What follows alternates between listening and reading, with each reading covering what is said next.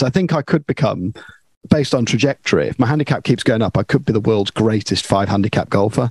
There we go, everyone. You heard it here first. Punchy. I don't feel like there's any justice. Watch this.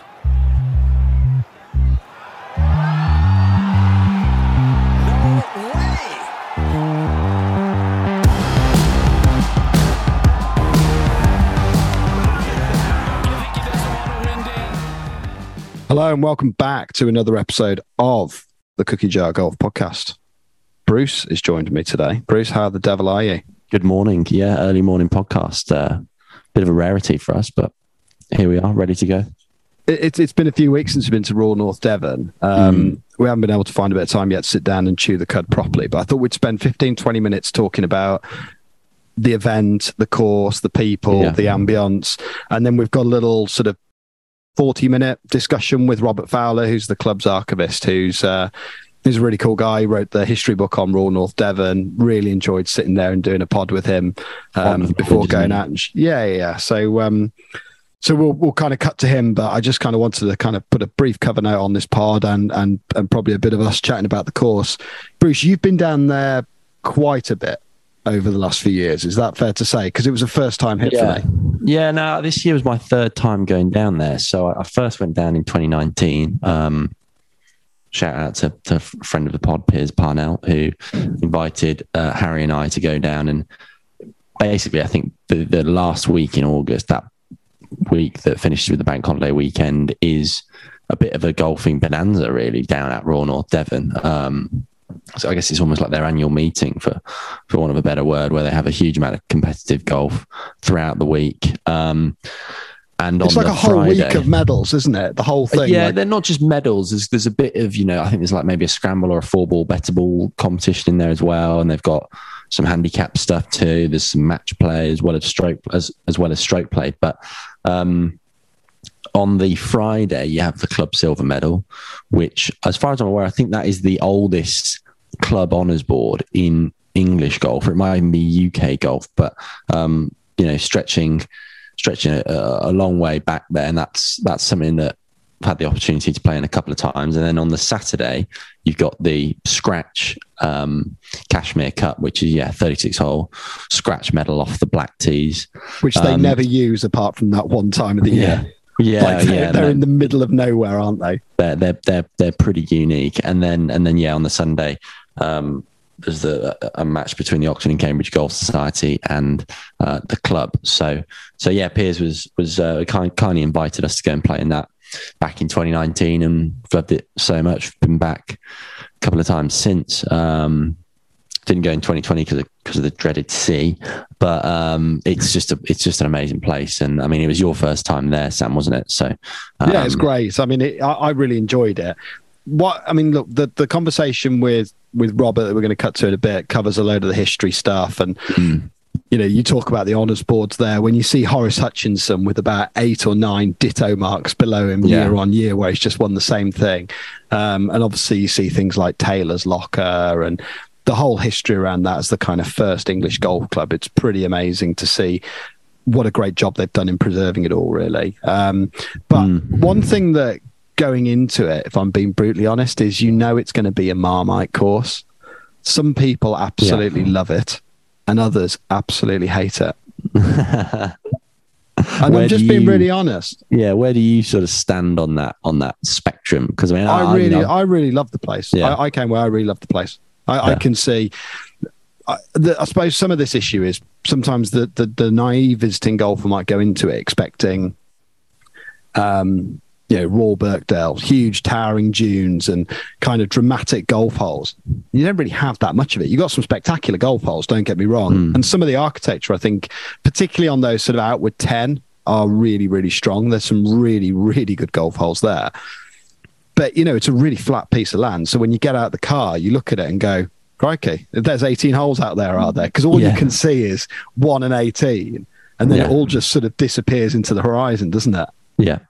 I think it's I think it's just great fun because he's the oldest course in England, really. It's the cradle of English golf, and yeah, as you say, when you go there, you can see 1 and 18, and as you work your way out, it's actually very, very playable and extremely generous off the tee. I think the 13th hole might be the widest fairway in golf, or the widest sort of landing area in golf is, other than a couple of bushes here and there. Can't you? You can pretty much go anywhere. But you know, when the wind blows down there and you know, it gets a little bit firmer, the green starts to get a bit shiny, I think personally it's a bloody difficult test of golf. And I think one of the things that keeps me coming back, aside from how brilliant and welcoming the club is, which is something that we'll get onto in a moment, and the course is great fun as well. There's almost like this sort of sadistic obsession I have with the ability that you know, with the fact that I don't feel like I've played or scored all that well around there in the 3 years I've been going, and yet it just sort of seems like it should be a course. So you should be able to put a bit of a score together. Yeah, and it lures you back, doesn't it? And I think that's the feeling. Like, I drove away from it thinking, I really want to get back down there again because I feel like I could play it differently. So therefore, you know, that isn't, you know, I hit the ball okay, but if I'd have made different decisions out there, I would have played a lot better in the event. And I think that's the essence of a really good course. You touched on 13. That's actually one of the standout holes for me, which is this ridiculously wide par 5 that kind of, it gradually climbs. It's not like a big uphill or anything, is it? But it sort of gradually works its way back slightly uphill. It's not particularly long. I think it's like 480, 490 or something off the whites. It's like a sort of a mid-length par 5. And you could take a run at it with the driver, couldn't you? Like, it really, you know, you could hit it pretty much anywhere. But then the complexity around the green and where you put your second shot in relation to where the pin is on that green is everything. Absolutely. Yeah, you described it beautifully there. It's, you know, it's a short par 5 really, I think, by today's standards. And if you get a bit of wind behind, or even if you leave it in the sort of semi-rough, you know, you can get a bit of a flyer and chase something up there. But the green is so severely tilted from front to back and almost left to right, and it's just so sharp. Like the runoff areas, people talk about upturned saucers, but it's mental, isn't it? Yeah, this is the steepest saucer I've ever seen. It's not particularly high, but there's, like, I would say 6 feet of elevation, maybe 5 or 6 feet of elevation, but it's probably at about a 70-degree angle, isn't it? Yeah, and if that pins over on the right hand side and you miss it, it's fine margins, because if you miss it just slightly on the right, well, then you just putt it up the slope. You're kind of at the bottom of the tier. That's fine. If you're further right, so you're 10, 20 yards right of the pin, then you are really in a difficult spot. Yeah. And then if you're left of the green when the pin's over on the right, I mean, there's some rushes over there that if you get an unfortunate bounce with your approach shot, you could be kind of pretty close to those, or even find yourself in one of those, which is obviously not a good spot to be. And even if you do have a shot to the green from the left, there's just like such a low chance you'll be able to keep it on the green because it's kind of running away from you. So I mean, I think over the years in the Kashmir Cup, many people have come undone around that green complex, even though you look at it and you think this should just be a pretty straightforward birdie. It's nothing. It's just not even close to that. You touched on the rushes there. Be remiss to not talk about the course and not talk about those rushes. I've never seen that vegetation anywhere. It's not like sort of heavy, sort of thick rushes. This stuff is like barbed wire, isn't it? It's so insanely heavy. If your ball goes anywhere near it, there is no way you can play out of it. It's essentially, it might as well be a localized water hazard, really, except if you hit it off the tee, you're going to have to go back. You know, it's mental. I think Harry was saying one year someone put their hand into the rushes and then got their finger sort of stuck into one of the sharp blades of the rush, and then ended up losing their finger like 3 days later. It got infected, and then it's seriously penal stuff. In every sense, I'm not sure how much of an apocryphal story that is. Just to never let the truth get in the way of a good story. Against. Yeah. Well, you know, there are plenty of people out there. I'd count myself one of them who almost just have an obsession with trying to find a golf ball. And you know, that's probably a deterrent if you are a little bit too eager and you see a ball in a rush, or you want to just go fishing for a ball, and if you think it's landed in a particular rush out there, and you could really come a cropper if you manage to skewer your finger on one. But they are pretty unique. I can't think of many other places really where I've seen them, but Of course, a bit of the background at Royal North Devon at Westward Ho is that it is council-owned land, really. So the club, as far as I'm aware, can't take out those rushes because whether it's environmental legislation or requiring another form of consent from the local authority, they're not able to move them. So they're a defining feature, really. They're there to stay. There's no plans to move any of them around, even where the carries on a few holes, certainly for some of the sort of older members of the club, actually quite daunting. I think 10, but 11 in particular is actually quite an intimidating tee shot because, as you say, because of the relatively level topography at Royal North Devon, the tee box isn't particularly elevated there, and you're just looking out at a sea of rushes, and you can't really see the fairway. You can't see anything. And the thing is, you've played 9 holes or so, which are relatively open off the tee, haven't you? Yeah. Okay, there's holes like 7, we can maybe come back to that, but you've got holes like, but by and large, it's pretty generous off the tee. And then you get on 10 and you're like, oh God, this feels claustrophobic because all the rushes are in and you've got to just find the right portion. Dogleg, and then 11, you sort of, like you say, you almost summit over those rushes. And first time I played it, it's like, that scene in Indiana Jones, The Last Crusade, where he has to sort of put his right foot out and he throws the sand down and sees and the sand stays there, and it's like a leap of faith that there's a bridge there. That's how I felt hitting that 5-iron the first time I played it. It's like, I'm fairly sure there's a fairway over there, but I've got absolutely nothing to back that up. And it's like, it really is. And it's, I think a house on the hill, but there's actually a few of them. So you're like, oh, I don't know if I've picked the right one there. I was looking at this chimney, and now that I've looked back at the ball, I'm like, oh, there's a bit of doubt kind of creeping in. So in your head. The more you play it, you kind of realize that a shot that's going between sort of 230 and 260 actually gives you about 65 yards of fairway to play with. If you're trying to poke something down there 200, 210, you're kind of playing into a 40-yard fairway. That's exactly what I did. And then I ended up dropping clubs every time I played it. And then I think in the morning on the Saturday or whatever, and it was like, I think it took me 3 blows to get off the tee, which was not particularly helpful to a medal score. It wasn't constructive. Can we talk about the definitely. Can we talk about what you see as maybe the magic stretch of the course? I've got a little stretch of holes in mind. Right. Okay. Well, I'd be interested to know what your stretch of holes is. Personally, I think that front 9 really builds, and as you go down the I'm going to say, is it the 5th, the par 3? That's a pretty cool climb up that hole. It's elevated green, pin quite often at the front. You can leave yourself some smelly putts there, and and it's falling off all sides. So that for me is just a great hole as you summit onto that 5th green, and then you tee off down 6. I think 6 is another fantastic hole where it's pretty generous off the tee, but you want to get yourself pretty far down there because the second shot can be a little bit tricky if you've got some wind to contend with. That's exactly where I would put the magic stretch. 4, really? 5, 6. Yeah. Because you've got, 5's just an all-world par 3, isn't it? It really is. Like the bunkering, elevated shot. 6, like you say, is so strategic in terms of where you're trying to put your tee shot. You can just tap a 4-iron down there, but you're going to have to lean on a lot of club to a really tricky little green with all that mounding on the left.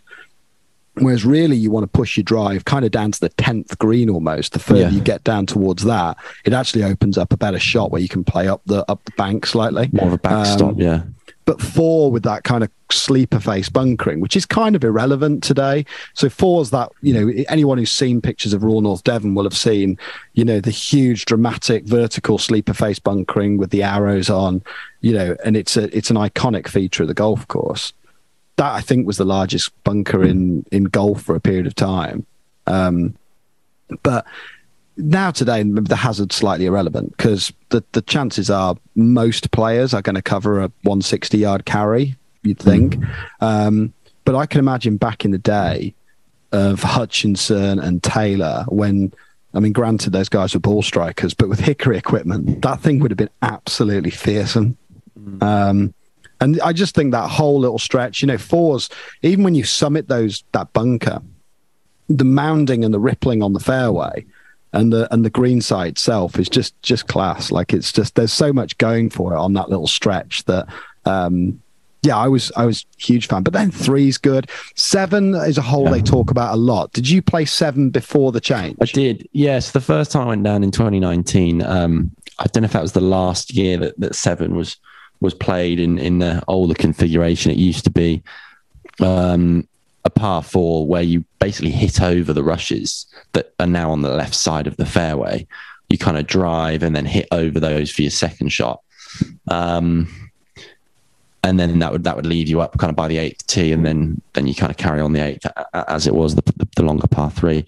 But that's now changed. So, I mean, Royal North Devon changed quite a bit over the years, and it is affected by coastal erosion and that receding, the receding coastline, I guess, if that's the right expression. So they've rebuilt 7. That is a pretty new hole. I think it's only a couple of years old now. Into a longer par 5. They've done some new bunkering there, which is great. And it's just it's a slightly different hole, really.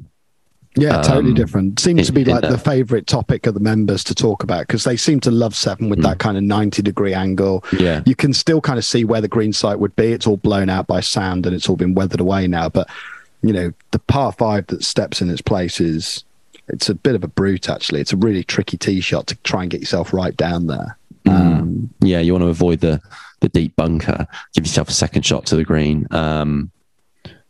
But yeah, I think it's a great sort of risk reward hole, really. Again, there's a lot on the second shot and where you miss it, because although it's quite generous up by the green, you can just make an absolute fool of yourself, like I did in the second round, where you're sort of chipping off a kind of slightly crusty lie to a green that's above you, with the slope sort of running away from you, and all of a sudden you kind of walk off with a 6, thinking, what on earth have I done there? I was pin high into 40 feet away from the flag. Made a complete pig's ear of it.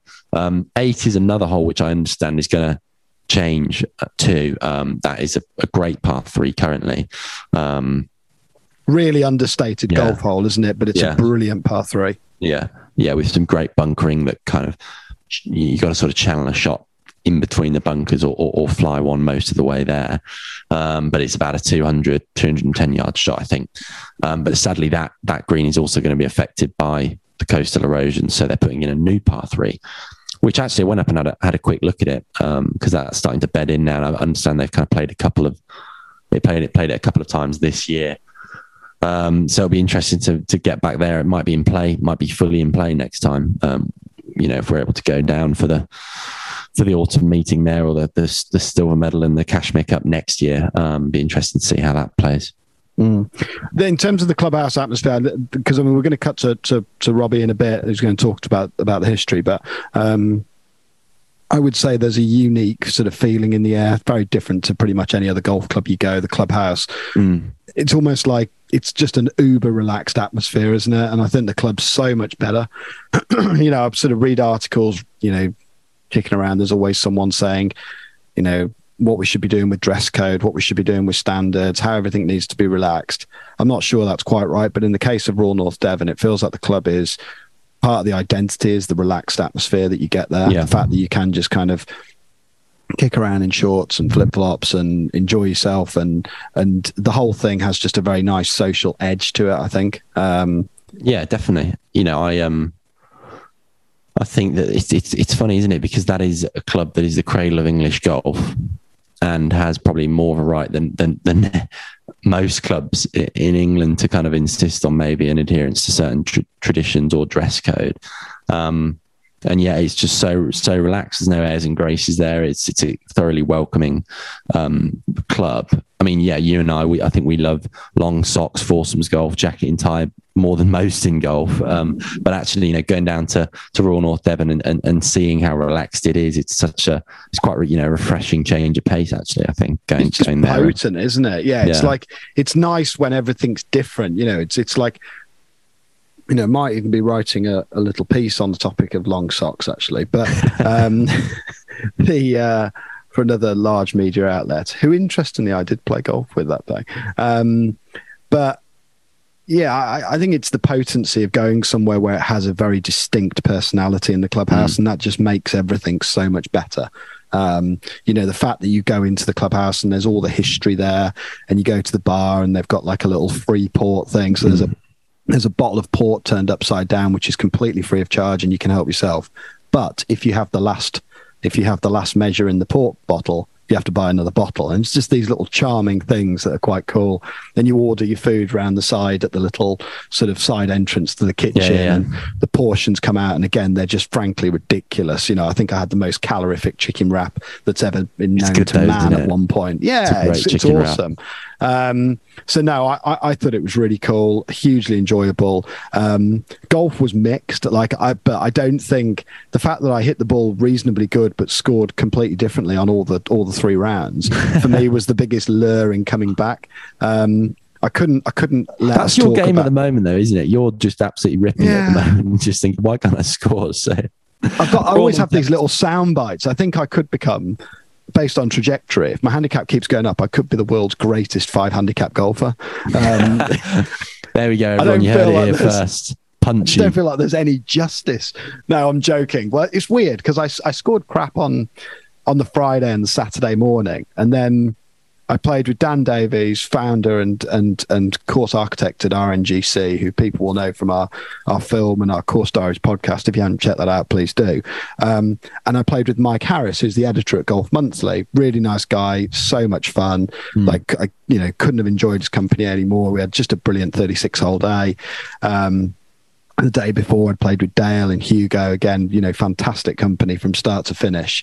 But after the morning round on the 36-holer, there's this sort of Shabley time that they seem to be quite fond of there, which is seemingly you've got about 50 minutes for lunch, and it's like a race to see how many bottles of Shabley you can kind of empty before you go back out in the afternoon, which is all well and good, but it was bloody hot. And actually, I think a bit of water would have been a bit better going into the afternoon round. I think I'd got myself slightly dehydrated. Luckily, John Davey from Sounder didn't want to play the Kashmir Cup, had gone surfing in the morning down at Appledore, and he'd had a nice time, moseyed on up to the golf club and said, I'll jump on the bag, which got me really in the mood for it then. So amazing. Me and him was I was just throwing nauseating caddy chat with him all afternoon, about 3-finger 6 irons and, love that play and all that kind of jazz. But John got me round. And it's weird, I just played the course slightly differently, didn't hit it any better, and scored about 7 or 8 better. It was one of those rounds where actually got a ton out of it just by making better decisions, which, kind of as we kick this little discussion off is, I think, the essence of a great golf course. So any other closing remarks before we cut over to Robert? No, I think, you've capped off what was a truly excellent few days there. And, being with so many kind of like-minded people and close friends in golf, this big sort of jamboree down there in Westward Ho, it was a terrific few days. And I think you kind of summed it up nicely there with the fact that JD hopped on the bag and you were able to have a bit of fun.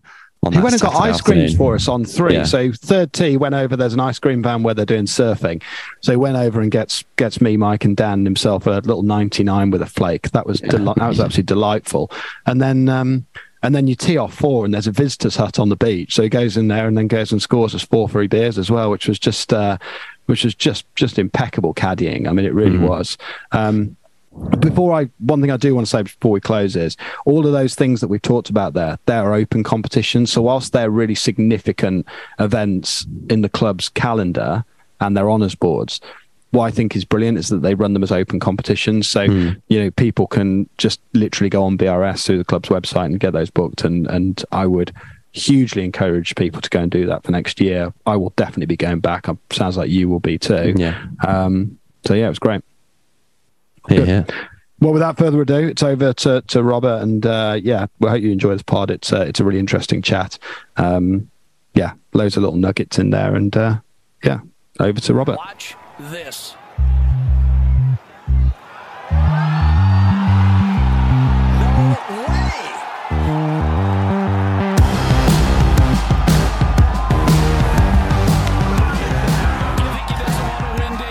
Robert, Robbie. What's the preferred? Robbie probably is what I'm better known as, to be fair.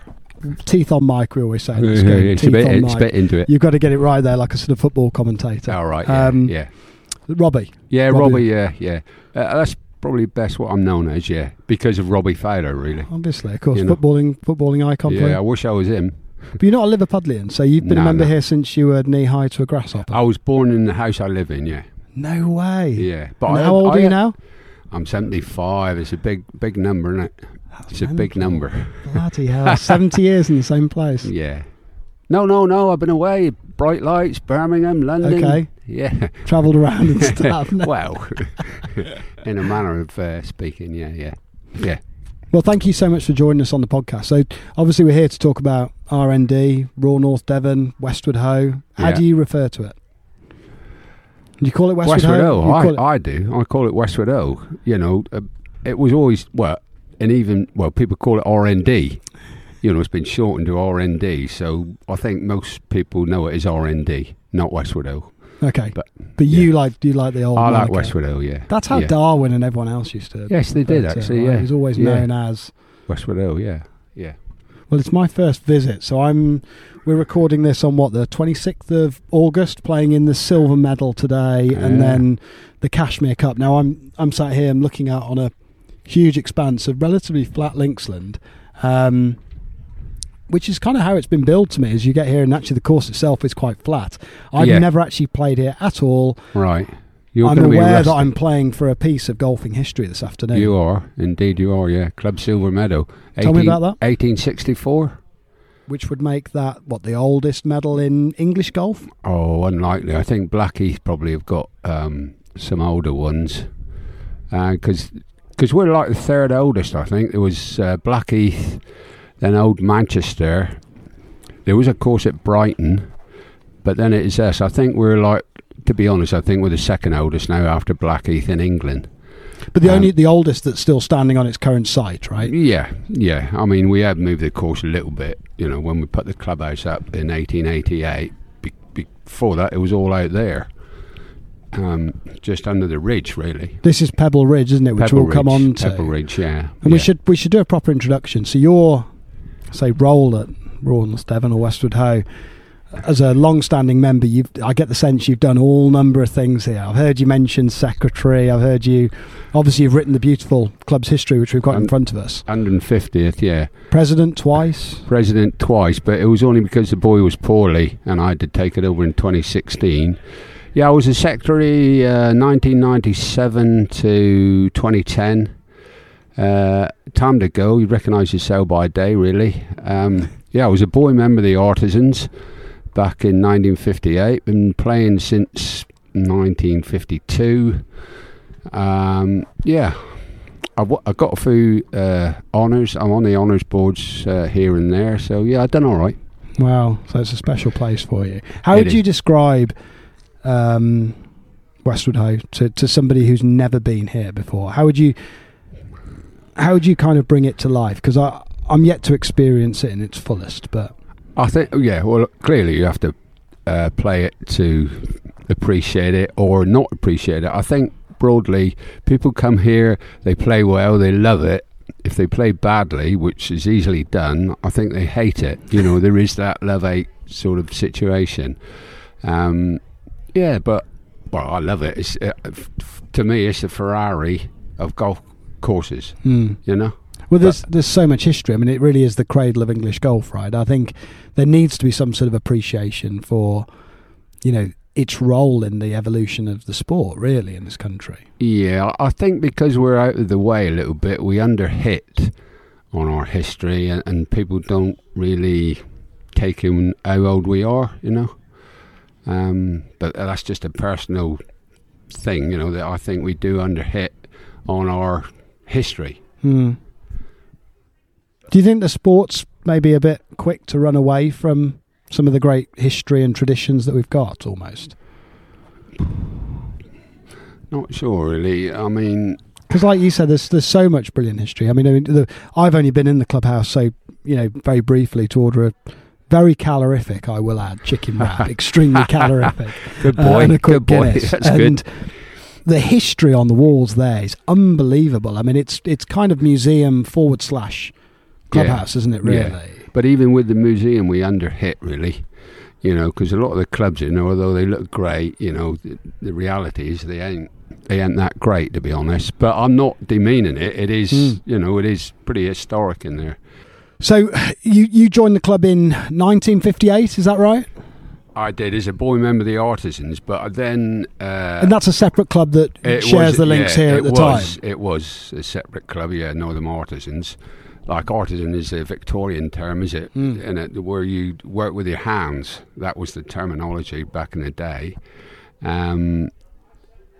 But gradually, the Artisans have actually they've acted as a feeder club for the main club, and now I think they've wrapped all together. I think they've been incorporated into the main club. But back when I was the secretary of the Artisans in 1990, we had 120 members. Wow, right, okay. So artisan golf has really fallen off the edge of the cliff, really, to be honest. Which is strange, really. Well, I don't know how close you are to the rest of the sort of artisan clubs dotted around the UK, but there's quite a few still there. But I do sense that maybe there's not that many people joining it for whatever reason, which is strange because it's quite it's a really cool golf scene in its own right. Yeah, it's pretty much cheap golf, I think. You know, you got to do a few chores on the golf course and this and that, but yeah, I don't know. I know ours has died. I don't think there's an artisan club in Devon now, whereas there used to be, well, I'm talking about 30, 35 years ago, there's probably 5-6 artisan clubs, so it has fallen off the cliff, really, yeah. I mean, I think people aspire to be a member of the real club, if you like, you know, because with all the kudos that brings up, sure, you know. But yeah. But I mean, since 1958, we're talking approximately a third of the club's history. Have you seen it change in that time? Oh, amazing difference, really. Back in the 50s, you said it was on its knees almost at one point. Well, it was on its knees, losing a lot of money, very limited membership to clergy and retired military. Guys that had retired from India and expected curry for every meal and stuff like that, you know. So, and it was really difficult. I mean, I was a caddy boy here back in the 50s. And you were like persona non grata, you know. Really? No clubhouse, no. You were the professional. Wait on the benches outside. The professional was not even allowed in the clubhouse, and it was very, you know, tight that you had to be one of these sort of people that, you know, could get in. But yeah, it always moved. Now, to be honest, I think we're more of a workman's club now. But I think we've just moved with the times, perhaps better than others. Yeah, sure. I appreciate all this collar and tie stuff, and in the right place, it works. But, you know, we've relaxed it pretty much. Whether we've dumbed down or just go with the flow, really, because we're a seaside resort, you know, people expect to come, you know, casual and be okay with it. So, yeah. But that's part of the identity of it here, isn't it? I think that, again, knowing a lot of people that have been here in the past have always said, you know, it's just a brilliantly laid-back club. You know, if you want to kick your shoes and socks off and wear your flip-flops outside and enjoy a drink and breathe in the sea air, there's no airs and graces. I think that's quite refreshing. You know, there's always a place for a collar and tie, but when you just force it into the situation, I don't think it makes a place any better. Well, I don't know, really. I say... I'm not saying you'd introduce it at Muirfield, but the fact that the laid-back atmosphere is part of the club's DNA, really. It is part of it, yeah. But up until the mid-80s, late 80s, you know, we were a bit of a stuffy club, actually.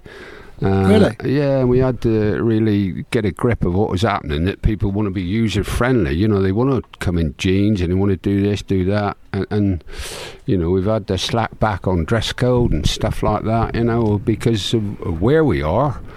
And, well, back in the day, I mean, early 90s, we were losing 40, 50 grand a year.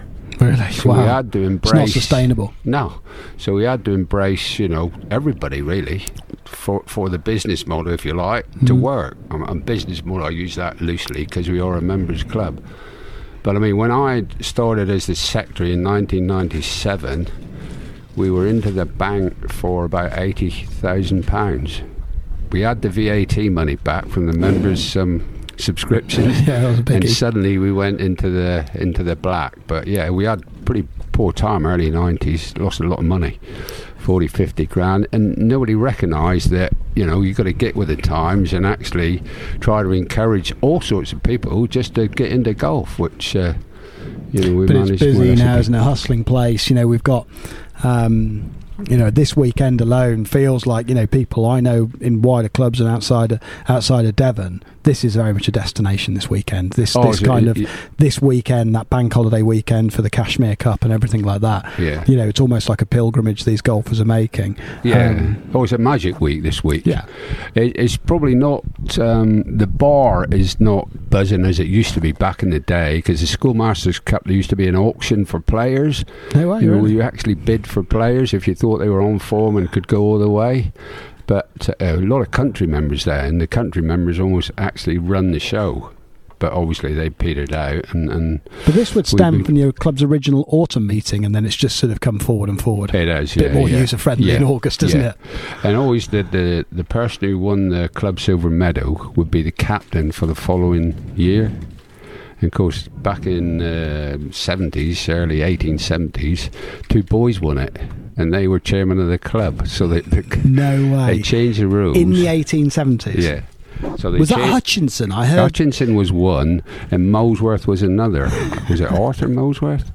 Yeah, they were boys, really, 16, 17-year-old, and the elders of the club obviously said, "Oh no, we can't have this, we can't have this." So they dropped. It's pretty fair, to be honest. Yeah, it is. Yeah. So they dropped that and created a president role, and the president was the top boy for a year. Right. Okay. Because traditionally, I think captains became captains because they were the top boy at golf. I think I believe that. Captaining the side, wasn't it? Yeah. Always kind of the role of club captain. I think has evolved a lot into what is now almost more of a statesman-like role. I think over time. Yeah, it definitely has. Yeah.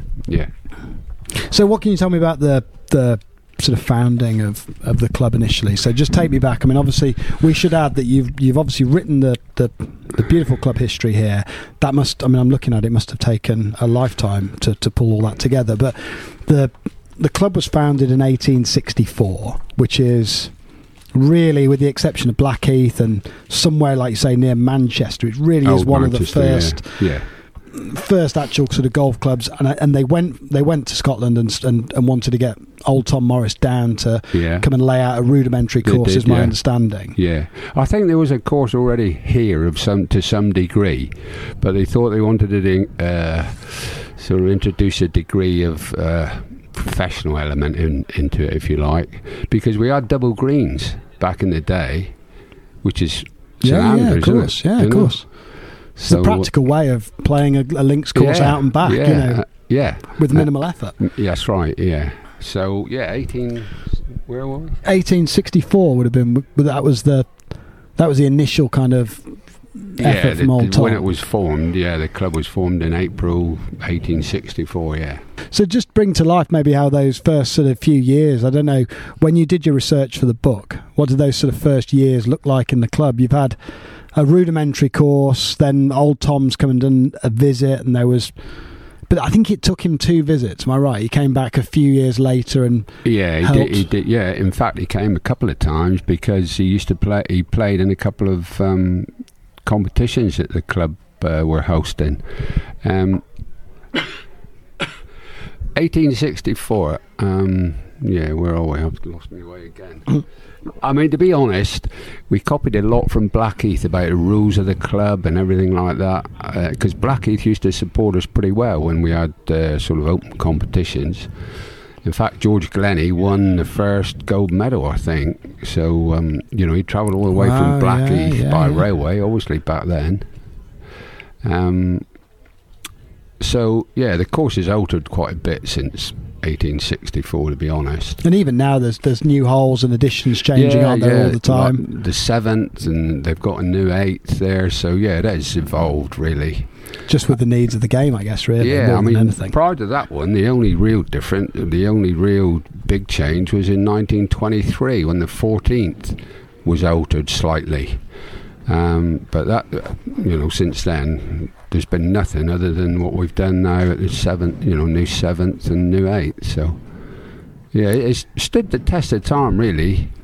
because when Fowler redesigned the course in 1908, the yardage of the main course was similar to what the yellow tee is now. Is that right? Okay, yeah, wow. Very similar, yeah. So it would have been an absolute brute on a tough day, wouldn't it? Oh, yeah. Back in those days. Oh, with Hickory and you know, 30 mile an hour wind up.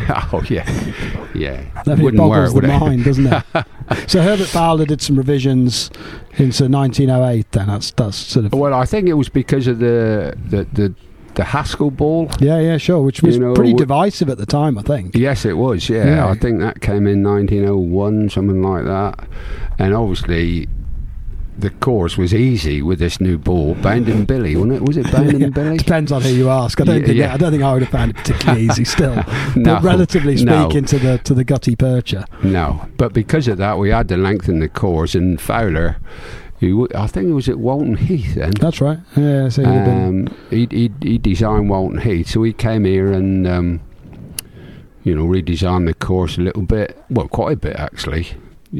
7 or 8 holes he altered. Some he left, but some of the weaker holes he strengthened. I think that's fair comment on that one. Yeah. There's a couple of characters in the club's sort of history around, I suppose, really around the turn of the century, which. We've done a few podcasts recently with authors who've written books about the Great English Boom.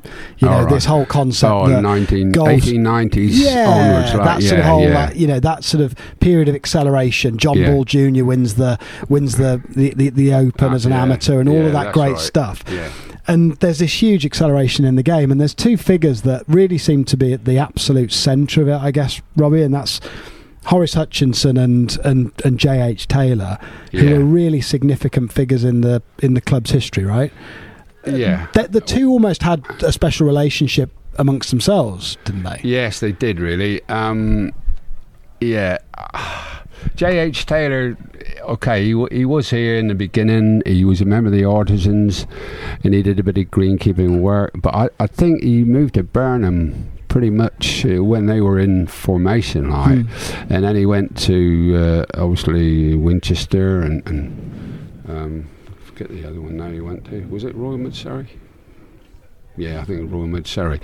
So he drifted away from us, and then he came back to retire, I think, just before the Second World War, and he had a house at Windmill Lane. So I didn't think perhaps he had the association with the club that we claim. It's a little bit over the top, maybe, really. You think there's too much maybe baked into it's Taylor and it's Westward good that this is his home place and club, and he was a president in 1958. Your year, wow. Yeah, 1958. Wow, did you meet him? I was introduced to him, yeah. My father introduced him, but to me, he was just an old grandfer. I was 11 year old, so yeah. He was quite. We did some work recently around the Open Championship in 1922 at Royal St George's, and he made a late run at that, and he was quite old then. He was right in the twilight of his career. He was really. So 1958, he must have been, I'm guessing, nudging 75, 80, something like that? I think he was 80 odd. Wow. 80 odd, yeah. But I shook his arm, but to me, I said it meant, I know he was a golfing superstar of the day, but to me, he was just an old grandfather. And at the time, you've got these old boys around you saying, no, this is an absolute legend, and you're sort of going, right, yes, I'm sure he is. And we've all met those people, but you don't realise that. No, you don't, actually. He was part of the great triumvirate of golfers. He was, oh yeah, terrific, yeah, he really was. So you think maybe there's quite a bit of stock. Obviously, he originated from Westward Ho and played his golf here, but moved on and came back at later life. Does that mean maybe that conversely Horace Hutchinson is almost kind of much more of a critical figure in the club's evolution? Oh yeah, Horace Hutchinson, I've seen ditto marks underneath his names on the honours board. Yes, right. Oh, they obviously got bored of inscribing it. Yes, right, yeah. He won everything here virtually, yeah. And he was troubled soul though, wasn't he, apparently? How do you mean? Well, I thought, didn't he throw himself out a window, or did he commit suicide or something? Or have I got that wrong? I may have got that. Well, you've caught me on the back foot, because that's my job to know that, and I honestly don't know. I thought, he was pretty unwell come the end, I think. But he was, really I mean, he was the trailblazing golf writer of the day. Oh, he was. He really started, was. I think it was this badminton libraries or whatever they were called. It Yes, became he did, essentially the dossiers that held all the information on clubs as they evolved. He was an evocative writer. He wrote a lot about golf courses. He wrote a lot of books. And this was really his home club. This is where he played day in, day out. This was it, yeah. Well, he was one of the ones, we said earlier, that he won the club silver medal when he was 17, I think. Then they said, we can't have this. I heard they had a meeting in there or something while he was out on the course going, what do we do if this young fellow wins it? I think he did actually do it, but they changed the rules shortly after to make sure it didn't happen again. But it's great to have that connection with the past, isn't it? And I mean, were there any other things in researching for your book and in the process of putting that together where you thought, God, that's incredible bit of history? Because you must have a passion for the subject. Yeah, but there were several things which I come across and I think I never knew that. Amazing, you know. Tell me about some of those if you can recall them. I don't know, it's going to be difficult. I mean, George Molesworth, really. I know Gossett is claimed to be the originator of the club or the founder member, but I think Molesworth had so much to do with it. Was he Man of the Cloth? So he was. Yeah. Isaac Gossett. He was the vicar up in Northam, and he gets the praise for all this, being the founder member of the club and making sure. But Molesworth was the boy actually that made it tick. Really? Yeah. I mean, you Google George Molesworth. It's incredible what he did. In what way? Well, he designed a sort of handsome car, was it? I don't know. I've got it all here. Handsome car? I say, you Google him, and he's everywhere. What, had his hand in all sorts of industries? Yeah. He wanted to make another bridge over the River Torridge. He is really an incredible bloke, and he's got much to do with the formation of the golf club and the driver of it. Really? Yeah, I think personally he had a lot to do with it. Yeah. And the clubhouse where we're sat now, then. So my understanding is it's moved to its current site. Before it's way out into the, I'm going to say the abyss, because I don't really see what's beyond the golf course other than. No, Marsh and Linksland. So no. was that Pebble Ridge out there? It is all Pebble Ridge out there. When you get to the second green, that is a relative. That used to be the old 18th. Beyond that, first of all, they had a tent. When there was a big competition on, they had a tent. Then they put up a tin hut that was washed away in about 1880. Then they relocated it back into the Sandhills, but then I think they thought, well, this ain't going to last, so we need to.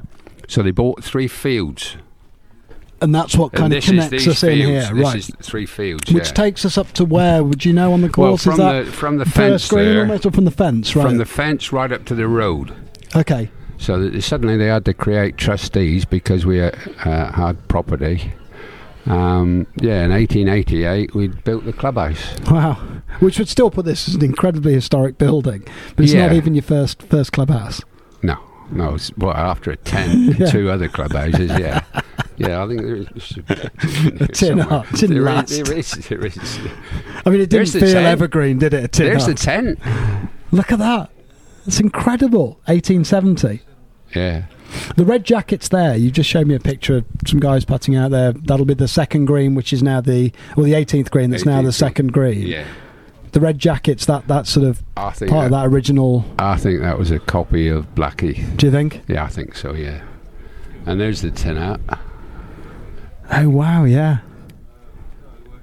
1874. And there's the inside of it. We'll try and get some of these pictures from your archives and put them up on the website. It's a poor picture. What can you tell me about the course then, Robbie? So, you've played here now for north of 70 years. Yeah. No, south. I'm only 75. 75. Sorry, you told me remembering you're 5. That's why I was doing some bad maths. Yeah, it is about, I'll take that one on the chin. For you, most magical part of the course? Where's that point where you still get the buzz today? Well, to be honest, I think we've lost the best though. Was the 7th, because it was a dog leg to the left. But I get a buzz out of every owl because they're all different. They're all different, and depending where the wind is, like the fifth, which you'll see in a minute possibly, you can hit anything there from a wedge to probably a 3-iron. Wow. Is that much difference? It depends on the wind, clearly. But yeah. And the bunkering with the sleeper face, that's incredibly iconic. I want to say that's the fourth. It's the fourth, right. Yeah. I'm glad I didn't totally butcher that. No. That's totally iconic, really, to Royal North Devon. In terms of that look, you see that and you know exactly where the picture is. Yeah, that's an original feature. That's something that's come in Fowler's era. Back in the day, it was the biggest bunker in the world. I mean, because it was previously a fully exposed sand waste area, wasn't it? Yes, it was. Yeah, I got a picture. I mean, that would be something to reintroduce. Maybe like you should just get all the sand out now. Wow. Yeah, but it's maintenance, isn't it? True. I probably can't find it anyway. But back in the day, driving that with hickory clubs and you couldn't. What is 150 yard carry? It doesn't sound very much. No, but with hickory and a gutta percha boy, really wind against, it would have been fearsome. Fortunately, most times the wind is behind. It's a southwesterly, so it would be helping you. But even so, it's just if you play with hickory and an old ball, you can't hit the thing nowhere, can you? And obviously, the club's got royal patronage. I'm curious when did North Devon Golf Club become Royal North Devon Golf Club? Well, it was a North Devon and West of England Golf Club. And it was, as we say, formed in 1864. But in 1865, we got royal patronage. Oh, really? And it's early claimed that it was the Prince of Wales then, in 1865. And seemingly he was a member of the club as well, which I find a little bit strange. Did you see any evidence of that in the archives and the history records? No. All I saw was it was reported in the North Devon Journal, which is a local paper, that he'd granted patronage and in fact had become a member. So there's almost a chance here that you guys are faking it as a royal club. Oh, unlikely. I'm just joking. Yeah. Well, who knows, really? It's like it's reported. We had a big fire in 1923. A lot of clubs had fires, didn't they? It's amazing how many archives must have gone in. Yeah, and we lost a lot of stuff then. So we didn't have any proof other than this letter. I think the letter's dated 1901, where when the Prince of Wales succeeded the throne after Queen Victoria, he granted patronage again. It was almost like a repeat thing, Yeah, sure. So, yeah. That's interesting, though, isn't it? So we would have been technically 1 year into the club's history. Yeah. I'm trying to think of anywhere, because Scotland would be the only place there could have been a royal club.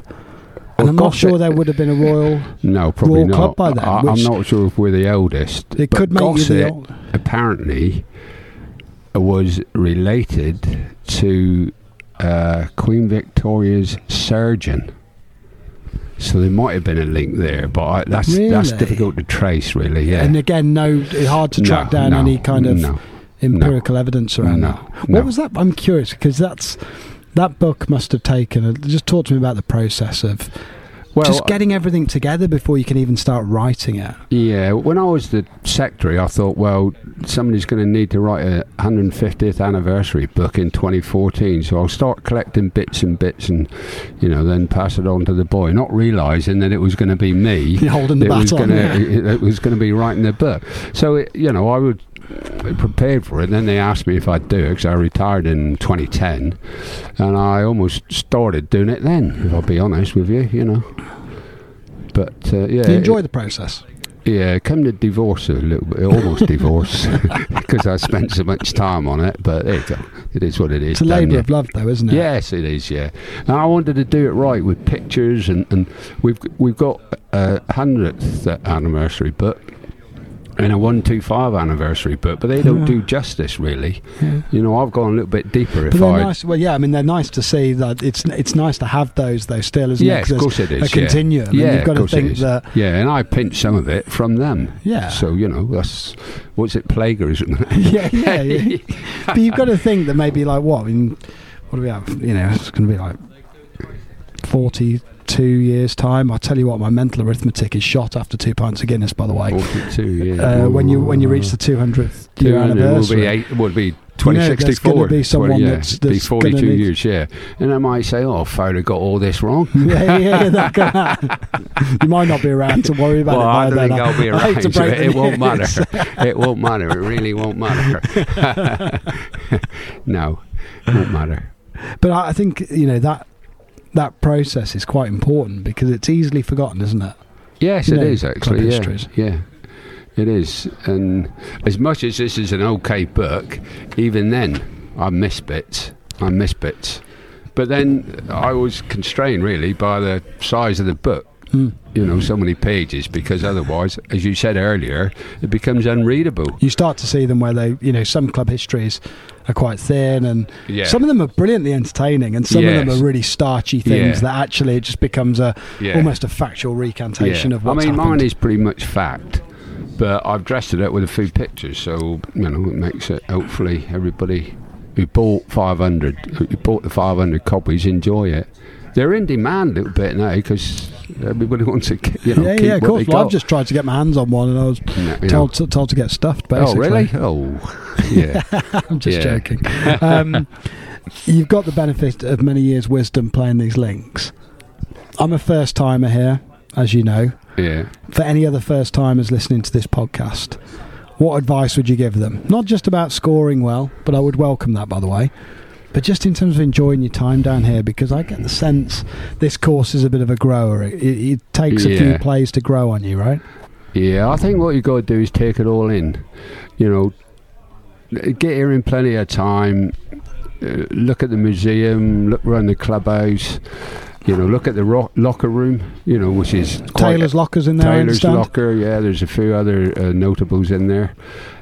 Take it all in. The golf course, if you're playing all right, it'll serve you all right, but take it all in. That would be my best advice to everybody, you know. Spend some time in there, look at the honours board and go and soak it all in. Have a drink before you go. But it is what it is, you know. I say, if you play well, you love it. If you don't play so well, you think, no, I won't be back. But hopefully everybody does come back and give it a second chance, you know. Because from here it looks pretty bland, doesn't it? Flat. You don't get out the car. Few ditches here and there, but when you get out there into it, you realise that. But it's all going on the ground, isn't it? You know, You know, I always, our listeners to this podcast will be bored of this, and I think we said before we start recording, we were talking about cookie jar, but one of the most exciting feelings in golf is when you get out of the car at a club that you've never been to before, because it's a completely new sense, right? Sure. So you look around the clubhouse, the car park. What does the first tee look like? Yeah. And I mean, I'll be honest, I've seen more drama on the first tee before when I've sat there looking at a course. But you know there's a lot more going on the ground. You know that it's going to have all these little tricks and hidden things buried in there. That's links. And there's all the history. Golf, exactly. And I think, you know, so many golfers these days are really quite, I think, guilty of being completely overawed by high dunescapes or, you know, cavernous bunkers and seeing, possibly, you know, this is raw golf, this is sustainable golf, right? This is golf as it was invented. I mean, to be honest, we almost had the Open here. Really? In 1909. We lost the vote by, I think it was 7 votes to 5. We lost it to Deal. But the vote took place in 1907. I think the Open, our bid was for the 1909 Open. And that, so the RNA voted 7-5 against. Yeah. So it was a close run thing. Yeah. Yeah, I think likes of... and you had, back then you had Deal had Princes and Georges, because they had that whole spell, didn't they, where they were struggling with cancelled Opens because of flooding over the sea walls and stuff. That's right, Which, you know... But Deal they always had a reserve contender. Yeah. And then Deal lost it because I think they were too short in the end, I think. But we made a bid for it. I think the criticism was there's not enough bed spaces here, and it was common land. I think Ball Ball said there's not enough. John Ball. John Ball said there's not enough bed spaces in North Devon to accommodate it, and I think because it's common land, we would have struggled to actually demand an entrance fee or something like that. But yeah, we did. To be fair, it was proposed by J.H. Taylor, who was the chairman of the PGA at the time. Well, we talked about this. He did so much for professional golfers. He's a sneaky influential guy in golf. I know he was a great player, but yes, he is. He his hand is did everywhere. a lot to almost.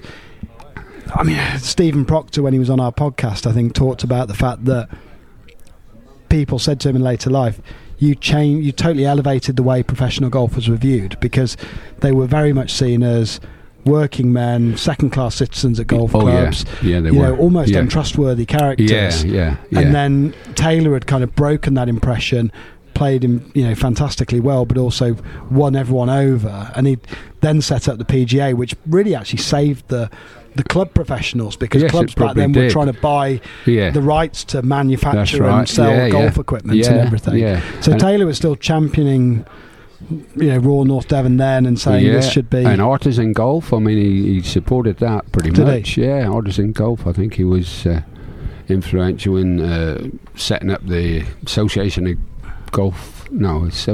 of Artisan Golf Clubs. Yeah. They now play at Temple, don't they, or something? Is that in public. Or Parks, was it? There's another organisation that's I can't remember what it is now. Yeah, but I mean, it is an interesting one. Just coming back to 1909, though, in that vote, I mean, you can't help but think, had the votes gone slightly differently and you'd had the Open Championship, the club that we enjoy today would almost be unrecognisable to what would be here today. Yeah, it would have been. Yeah, we would have been suddenly, Yeah, well, you're on the rota. It's viewed differently. Does that mean then the course would go through another radical transformation in the 20s and 30s because it's part of that rota that continues? Does that then mean the visiting golfer wouldn't be able to enjoy better access to the club, because all of a sudden it would be filled with, maybe a different clientele paying a lot more money to come here, and the whole thing changes. And what you've got here is brilliantly authentic to RND, and whatever 111 years ago would have happened if it did have the Open probably would be as well. But there must be no getting away from the fact that two places would look totally different. Oh, they would, for sure. Yeah, they would. Yeah. I mean, as well, we've always had trouble with the graziers. The local graziers who've got permission to keep sheep and horses on the public land, really, and we've always been at odds with them all through the years. I mean, one particular chap, he dug up the fifth green in a fit of pique, because just took it upon himself. Yeah, he dug it up. I mean, I think he got fined in the end. He did go to court and get fined, but we've always had this sort of contentious issue that we're doing wrong out here because we're cutting the grass and we're doing this and doing that, whereas the sheep should be eating the grass and not golfers mucking it up almost, So we've had a lot of trouble with the graziers down the years, but now that's all gone away because the old graziers have died and there are not many sheep out here, and I think that was because of foot and mouth. People, I think, moved away from sheep farming. So, sheep out there now are sparse. But you could have 1,200 sheep and 100 horses at any one time. Oh, and 1,200 sheep plus their followers, which is the lambs. So it is. I mean, I can remember as a boy, there were cows, donkeys, geese. It was more packed with wildlife horses. Back then. Yeah. But they're still out there, right? It was everywhere. It was absolutely everywhere. Donkeys, horses, sheep. We talked about there some of the greenkeeping. Certainly some of the four-legged greenkeepers that you guys have. I've been fortunate to meet a couple of the green staff at Royal North Devon. Christy, obviously, I met at down at RNGC, actually, for Dan's par 3 tournament. All right, The great guy. I played him in the semi-final, actually. Played out his skin, which is surprising considering the sheer amount of alcohol he'd drunk. Credit to him. Great bloke. And Ollie played on Tuesday in... What was the event on Tuesday? Is that like Wednesday, wasn't it? Was it Wednesday, the Caldwell Cup, or was it the... She got 66. I know. And apparently missed a short put They've been on out 17. at 4 a.m. cutting the grass. I know, yeah. Working incredible. working on the greens. Went out, shot 66. Yeah, incredible. Same again today. Apparently he's gone out, done the greens. He's playing this morning, and they've got the final of the club championship. There he is, in fact. Yeah. To be honest, the greenkeepers have it tough because of the animals. And because it's common land. You've got to work around them. Yeah, you have, it's not a great easy job, but no, they do it very well, actually, because the course is in good condition. Despite the drought we've had, this bit of rain has helped mine. This bit of rain has really done well. Well, Robbie, I must say a big thank you for having us down this weekend. It's a real treat. I can't wait to sample in it. It's a pleasure to talk to you, my son. Hopefully you will enjoy. I've absolutely no doubt that I will. You're low handicap? Well, I'm not a good golfer, aren't you? I'm off 3, but I three. I don't you expect. Can play a bit. I don't expect to be threatening the scoreboard. But, well, it's unknown, isn't it? But I'm sure you'll be fine. Yeah, I mean, it's almost one of those. It's kind of like the first at St Andrews. There's almost too much width off the first tee that it actually makes it deceptively narrow. Is there any truth in that? Well, yeah, but it's not so. Is it? I mean, it's wide open, really. I mean, if we had, back when I was secretary, we did still aspire to have the Open, but to be honest, they'd rip it to pieces now. Yeah, they'd rip it to pieces. So, let it go. It's done. They're playing a different game. Robbie, you've been a great podcast guest, and thank you again. Okay, thank you. All the best. Watch this.